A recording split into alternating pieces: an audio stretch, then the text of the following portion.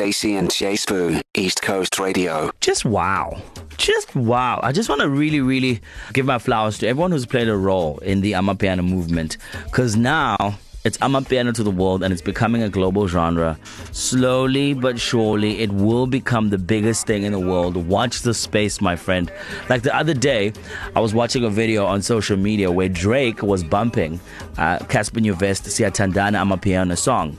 Enjoying it, wasn't paid to do so, but just out of interest and love for the sound, he played it at a Joe in New York, and the people were dancing.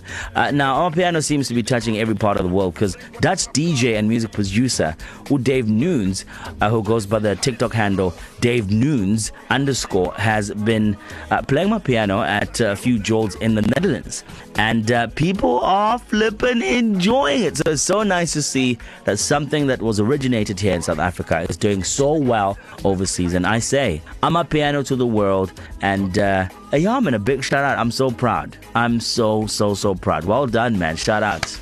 Shout out to Amapiano to the world. To listen to these moments and anything else you might have missed, go to ecr.co.za and click on podcasts.